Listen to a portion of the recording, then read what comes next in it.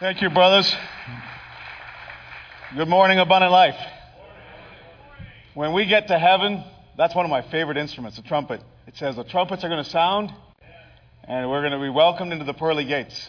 And we get a glimpse of that when we are on earth. So just a couple of things very quickly before I introduce today's guests.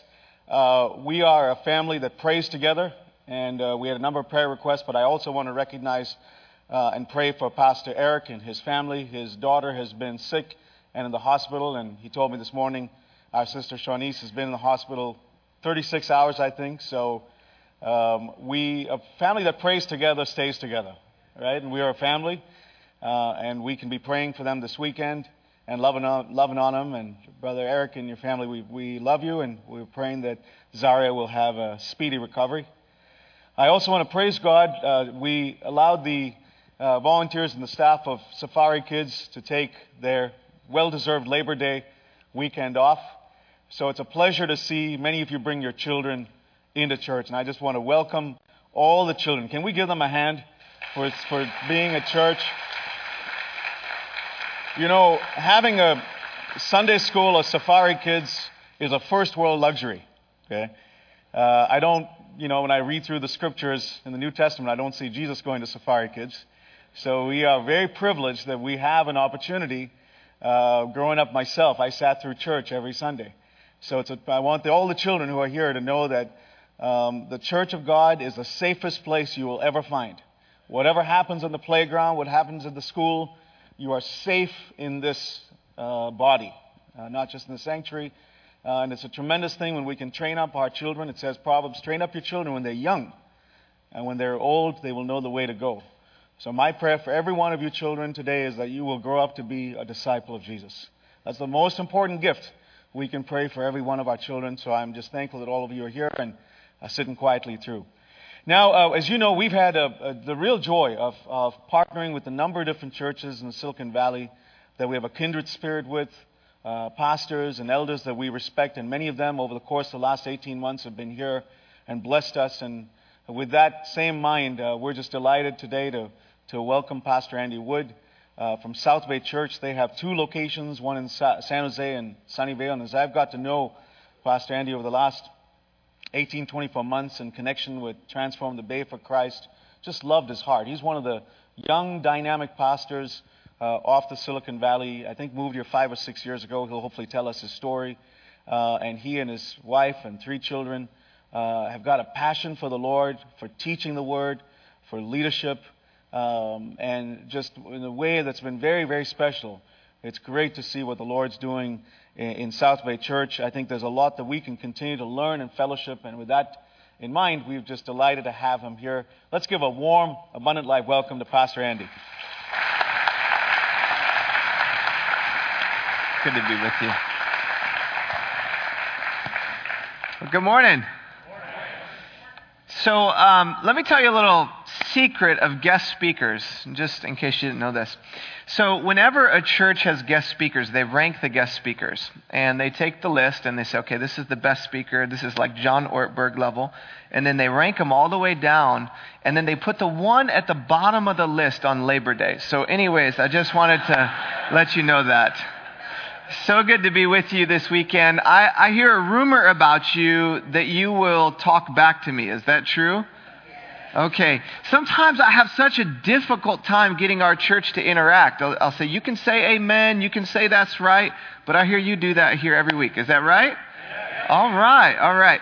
Hey, today I want to talk to you specifically about the subject of fighting for unity. My message title today is The Fight for Unity. How many of you know that God cares about unity in His church, in families, in businesses, in organizations? And I just wonder if you've ever been a part of a team, of a place at work, of a sports team that wasn't unified. Anybody ever been a part of a team like that?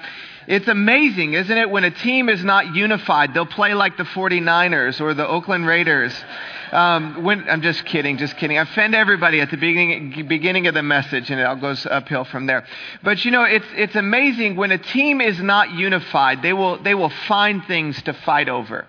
When a team is not unified, people don't trust each other. They gossip about one another. You know this at your place of work, because if this is happening at your place of work, everybody's outside on their smoke break, gossiping about somebody else on the team while somebody else is inside doing the work. We know what it's like to be a part of a team that is not unified.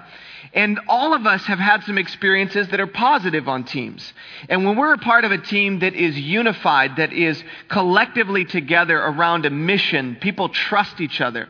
They fight fair. They have arguments, but they do it behind closed doors. And then when they come out, they're one together. And God desires in his heart for his church to be one. In fact, we've been looking over the last 6 to 7 weeks at South Bay at some of our core values. And this message I'm going to deliver to you today is one that I shared a couple weeks ago at South Bay, specifically around the subject of unity. Now, I don't want to create any wrongful sense of pressure with you today, but last time at South Bay when I preached this message, there was a young gentleman that came up to me after the service and wanted to know if he could propose to his girlfriend at the end of the service. So right there on the stage in the middle of the service, some young man proposed to a girl. So I wanted to throw that out there in case anybody wanted to do that. Today we're going to look at John chapter 17, and we are going to look at a prayer that Jesus specifically prays for unity in his church. And we're going to learn today through Jesus' words how to fight for unity.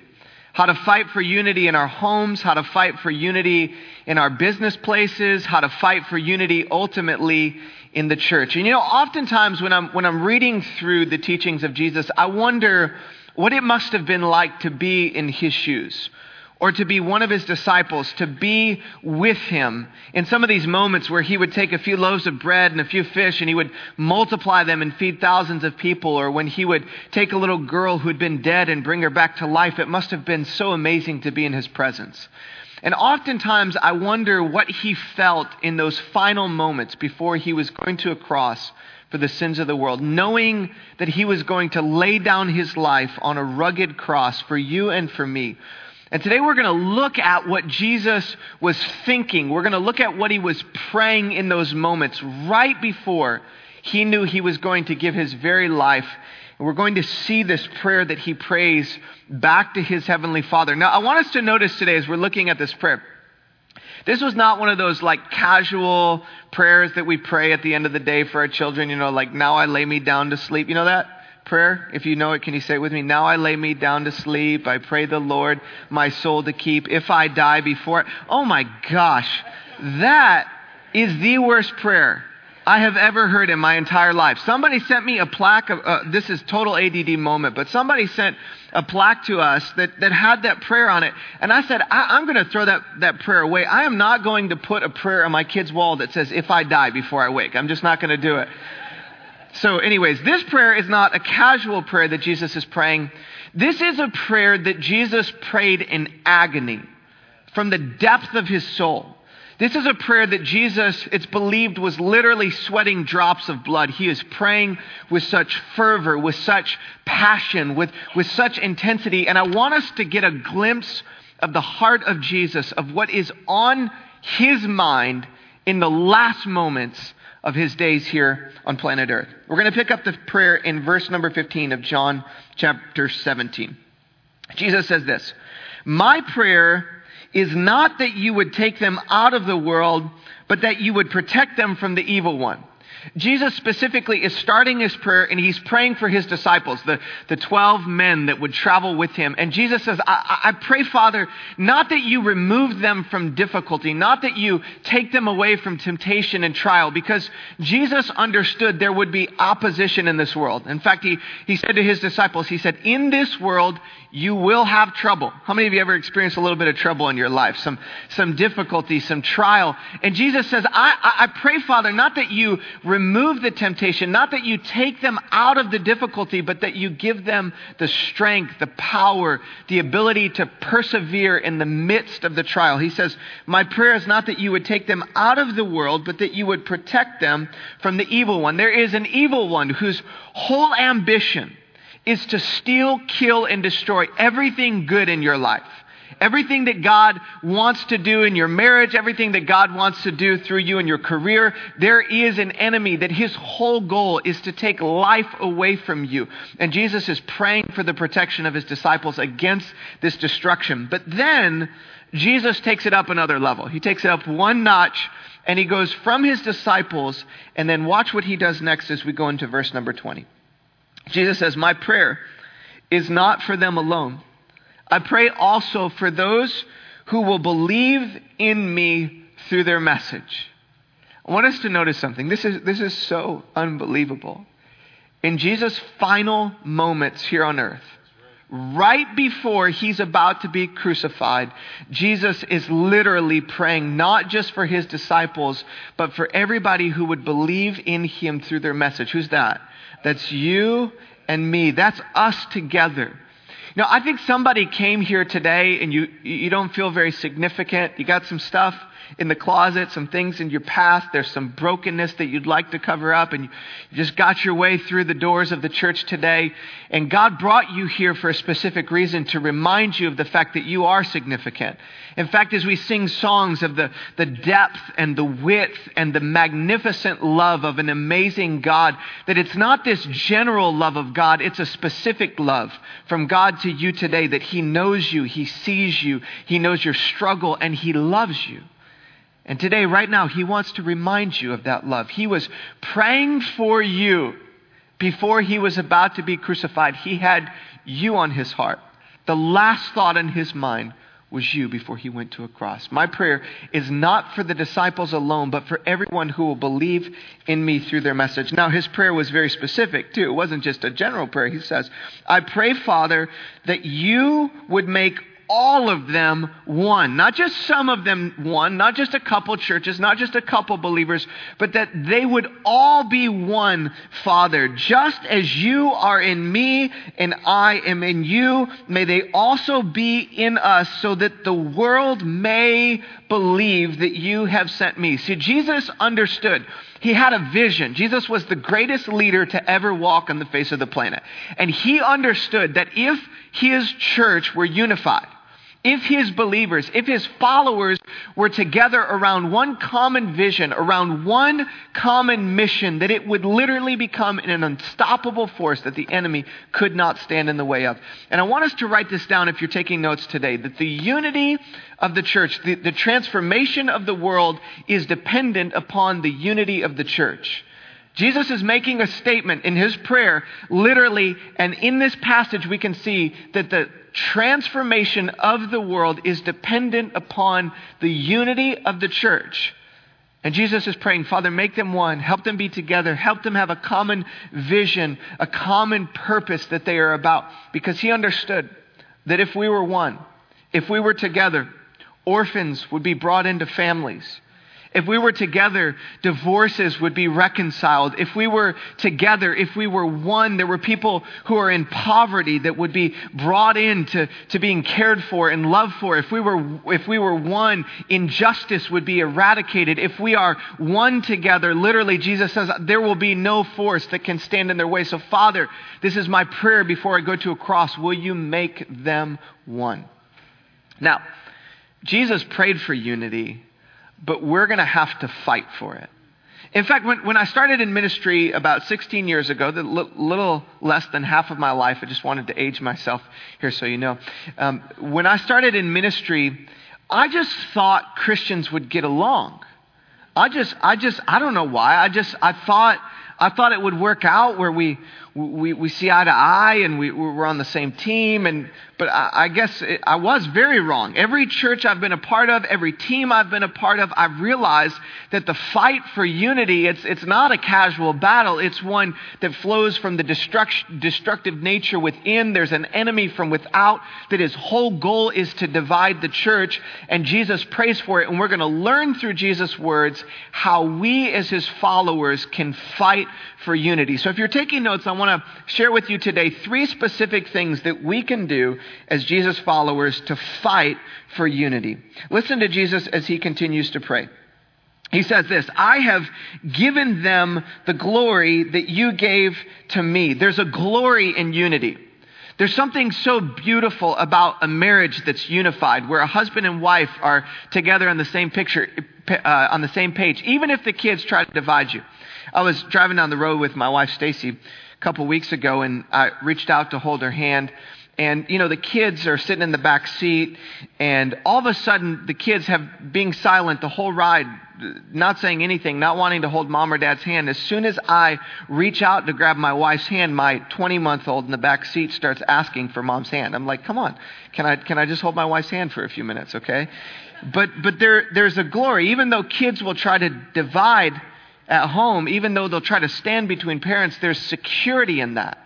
There's security in a family that's unified, and there's security in a church that's unified. Jesus says that same glory that exists between the Heavenly Father and the Son, this unity, this eternal unity that has existed all the way in eternity in the past and will exist for all of eternity into the future. That's the glory that I want to be in my church, that they're one the same way that we are one. He says this, may they be one as we are one. I and them and you and me, may they be brought to complete unity to let the world, listen to this, to let the world know that you sent me and have loved them even as you have loved me.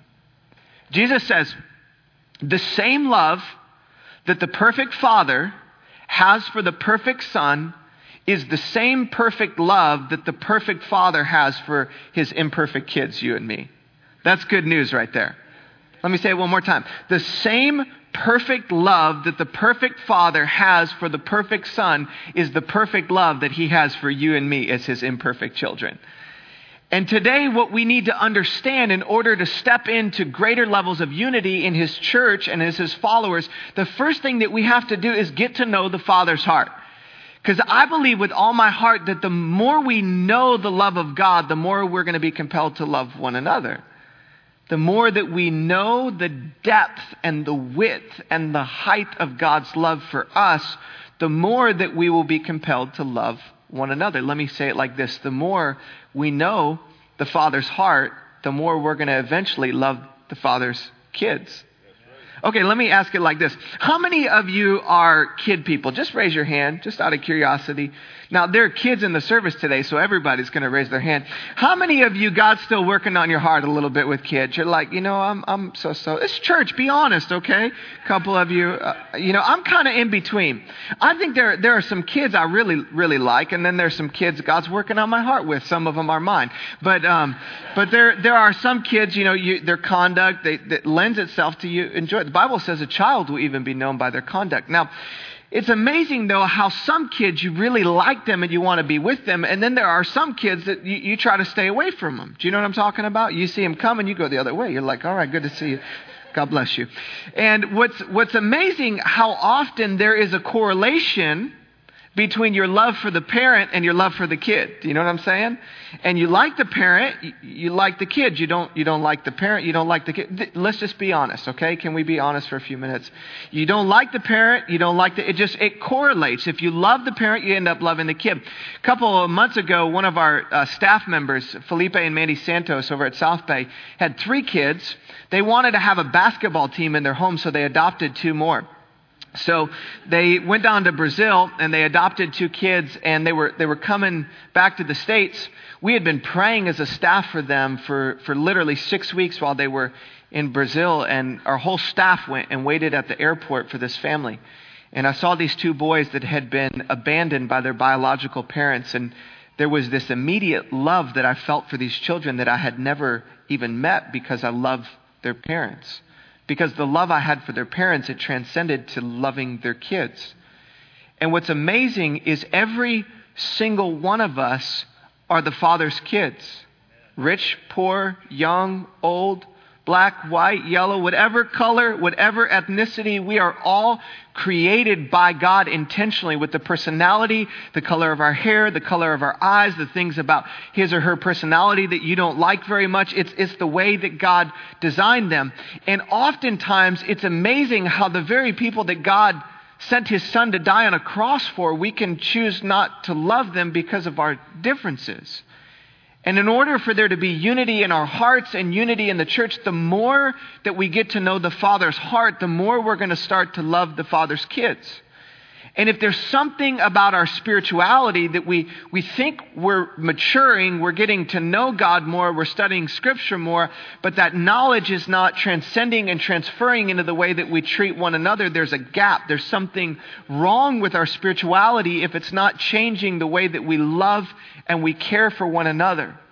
And so somebody here today, I believe, is here for a purpose, to understand that there's a God that loves you, but he doesn't want that love to stop with you. He wants that same perfect love to go from you into the lives of other people. So we're going to get to know the Father's heart. We're going to seek his heart. We're going to pray after his heart, that his love would impact the core of who we are, to change the way that we relate to one another. But it doesn't just stop with getting to know the Father's heart. In fact, if we can go back up to verse 20 and 21.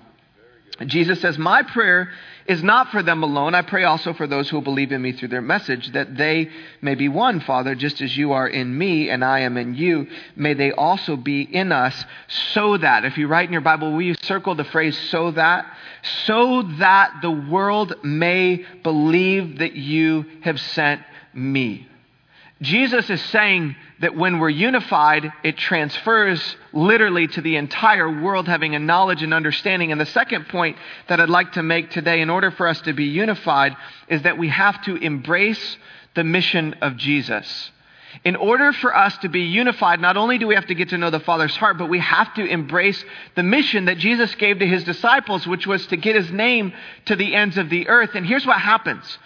Literally, the mission unifies us, and unity helps us accomplish the mission. Let me say it one more time. The mission unifies us, and unity helps us accomplish the mission. It's amazing to me how often in churches, now I'm sure ALCF is different than South Bay, but in our church, people fight over some of the dumbest things. And it's amazing how often our preferences stand in the way between us and the mission that God has given to his people. It happens in my family too. So I thought not only when I became a pastor, church would get along, but I thought when I became a dad, kids would get along.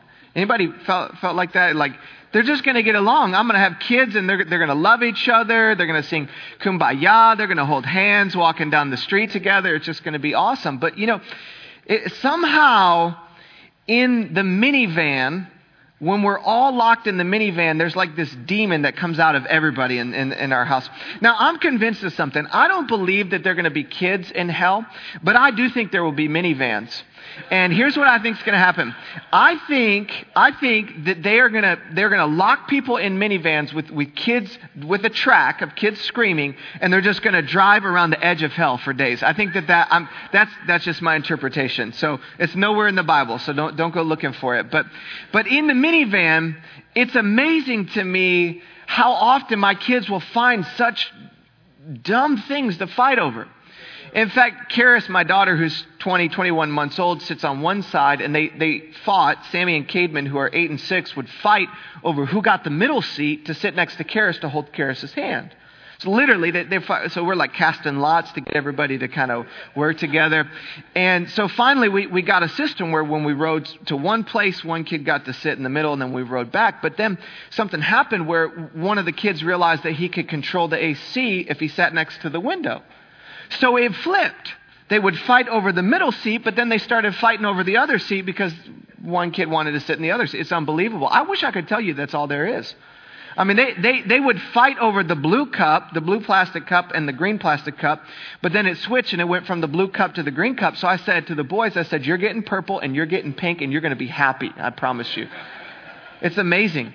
And sometimes I'm driving down the road and I just want to reach back and start doing like this right here. I don't care who I catch. As long as I catch some flesh, I'll be happy. It's just like, don't make me pull over. That's what I say. Any of your parents ever say that? Your parents said it too. Don't make me pull over this van. Because if I do, nobody's going to like it. But sometimes I want to say that when I'm preaching. I'm like, don't make me pull over this sermon.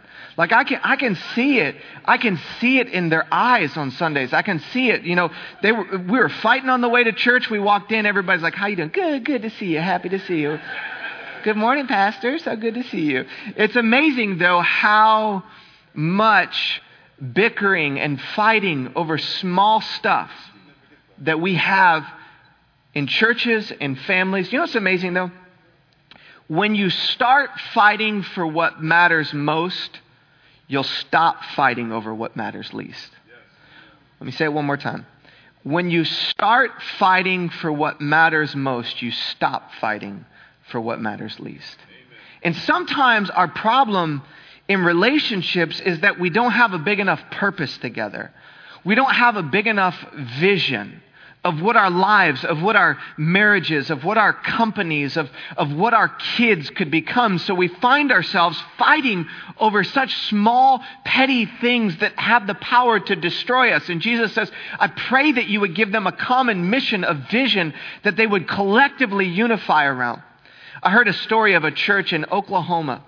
And this church started a brand new building. It had grown. The church was popping at the seams. They were building the building. And the church got in a fight over the color of the carpet. And when they got in a fight over the color of the carpet, the church divided. They could no longer pay for the bills, so they sold the church to a funeral home. And so the same place that was designed to bring life became a place of death.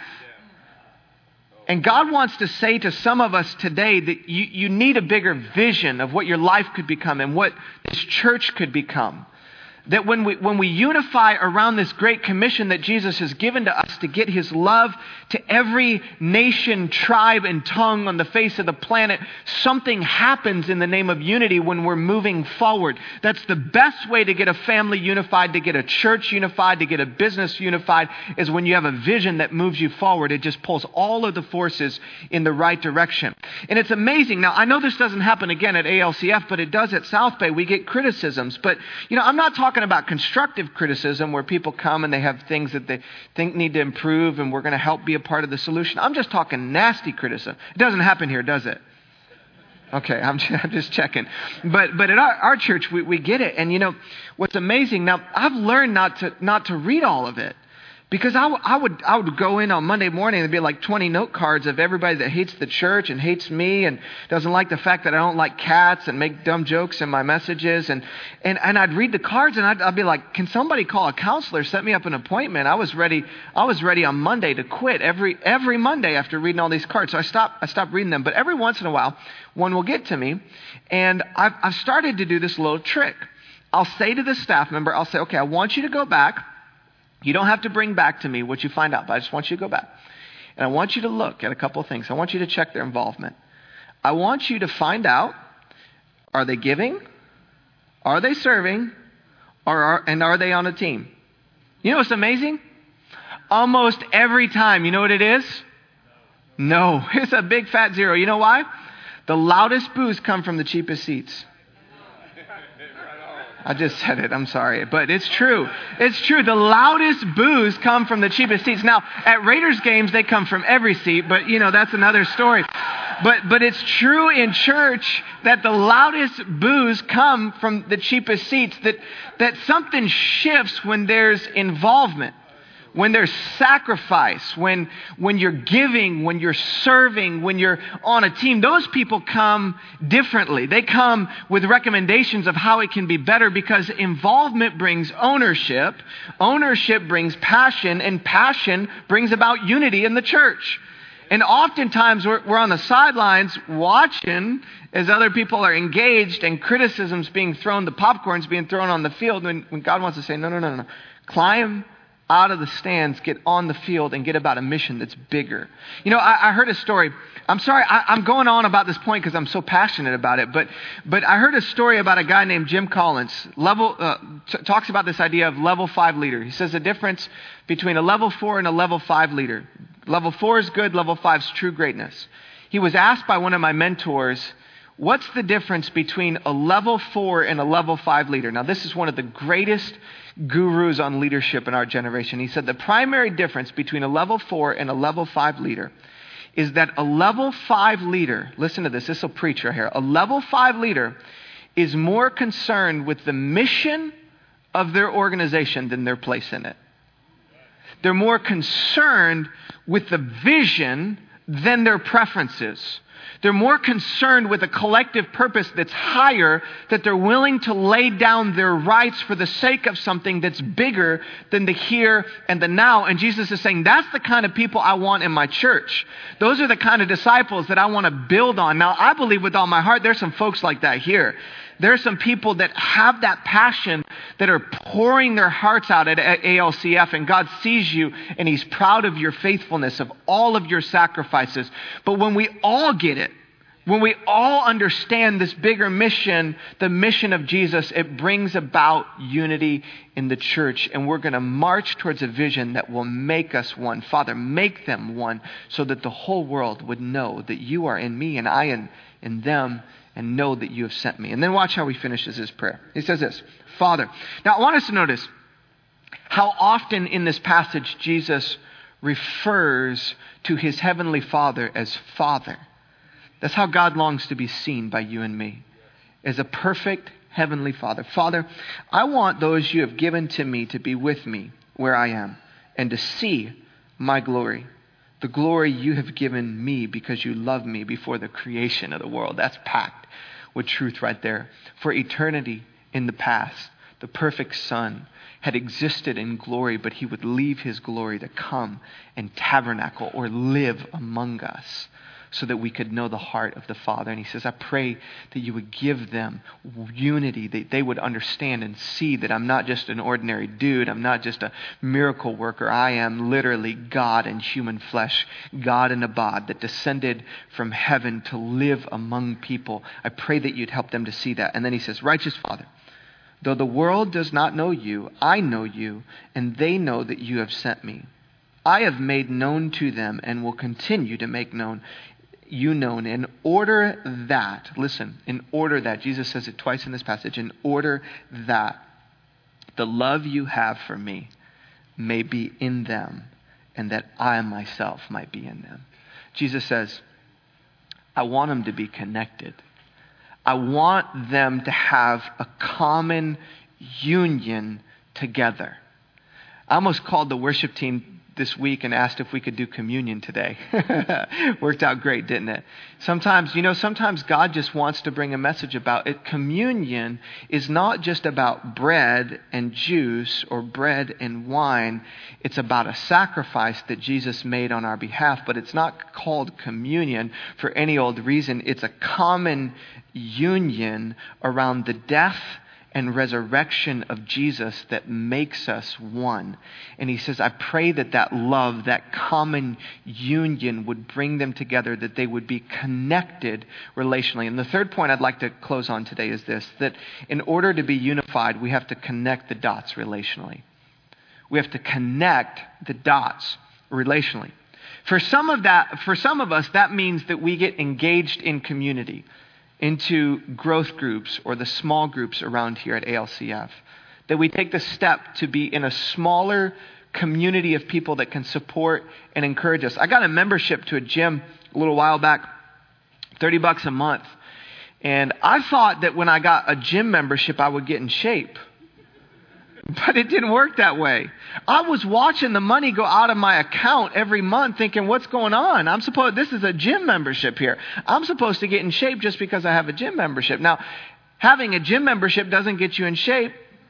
You have to work out to get in shape. I was like, man, that's horrible. Going to church doesn't give you community no more than the gym membership makes you in great shape, or walking through the Apple store makes you a genius. It might increase your odds, but it doesn't solve the problem. See, we have to connect the dots to engage in community. And some of you've been coming for a while, but you're not connected. And maybe today is that day that you would take that step to move towards community. And then lastly, I want to just finish on this. Not only do we need to connect initially, but we need to reconnect what's been disconnected.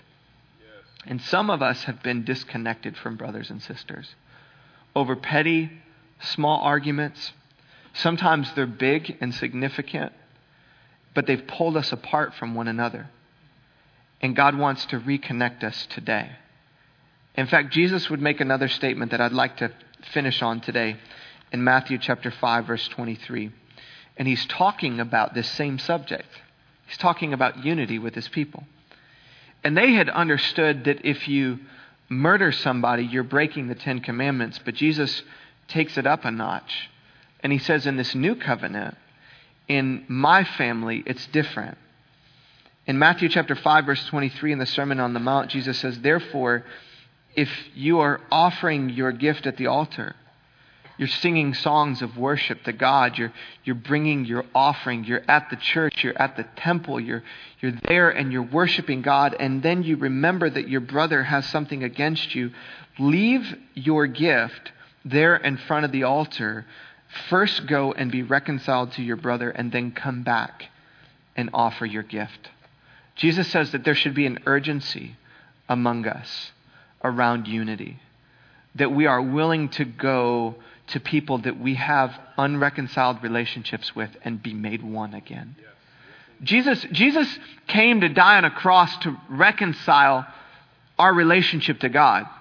He paid the sin. He paid the price so that we could be made one with our Heavenly Father, that sin didn't have to separate us, that the fall, the curse, didn't have to rob us of the life that God had created us to live. He came to pay the price for a vertical relationship to be restored. But the death and resurrection of Jesus is not just a vertical death, it's a horizontal death.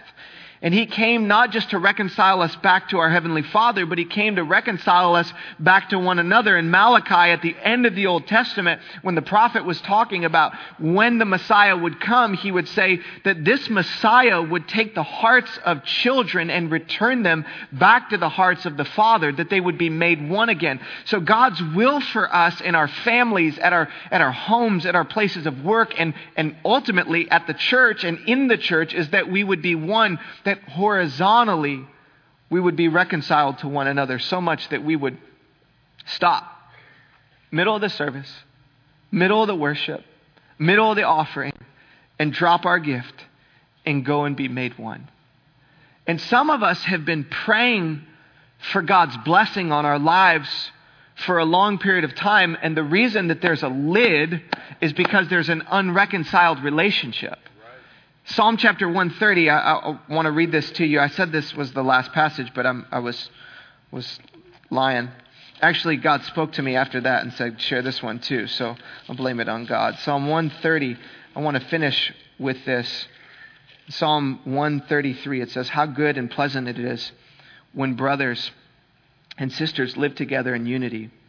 It's like precious oil poured on the head, running down on Aaron's beard, down upon the collars of his robes. It's as if the dew of Mount Hermon were falling on Mount Zion. For there, the Lord, when we are one, for there, the Lord bestows his blessing, even life forevermore. Amen. Some of us are missing the favor of God on our lives because we're unreconciled with a brother or a sister, maybe even a spouse.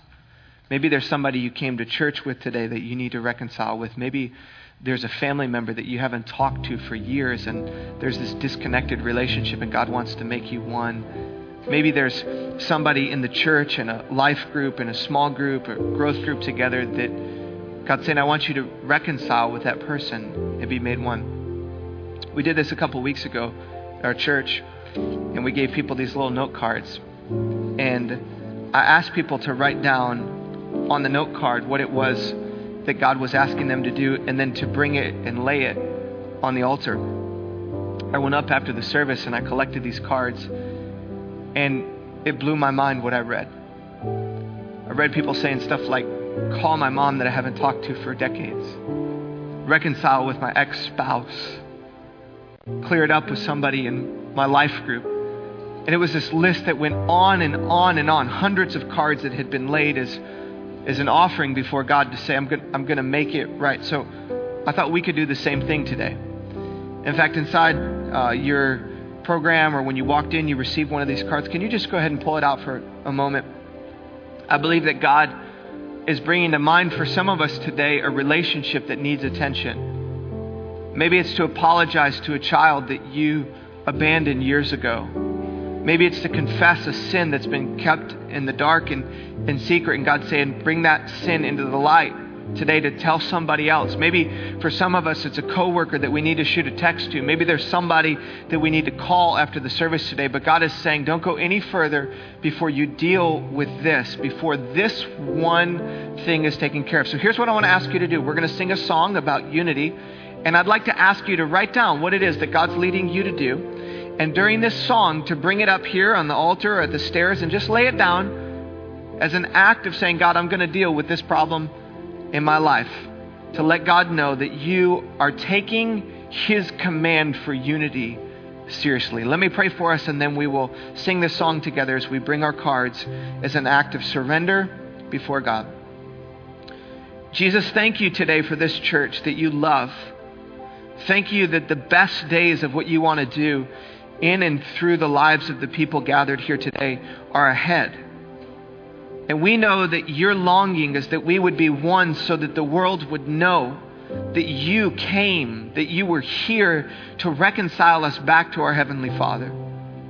And we pray that the same urgency, Jesus, that you placed on unity would be placed in our hearts, and the same passion for us being one, that it would fill our souls, that we would be people who fight for unity in our families, that we would be people who fight for unity in our homes, in our places of work, and ultimately in your church. Jesus, stir in our hearts today to obey you, that we would take seriously your command to be one the same way that you and your Father are one. And I pray that in response to this, that you would pour out your favor and your blessing, that you would place your hand upon us today. We pray these things in Jesus' name. Amen. Will you stand with us? And as you're ready, will you bring your card to the front and lay it down?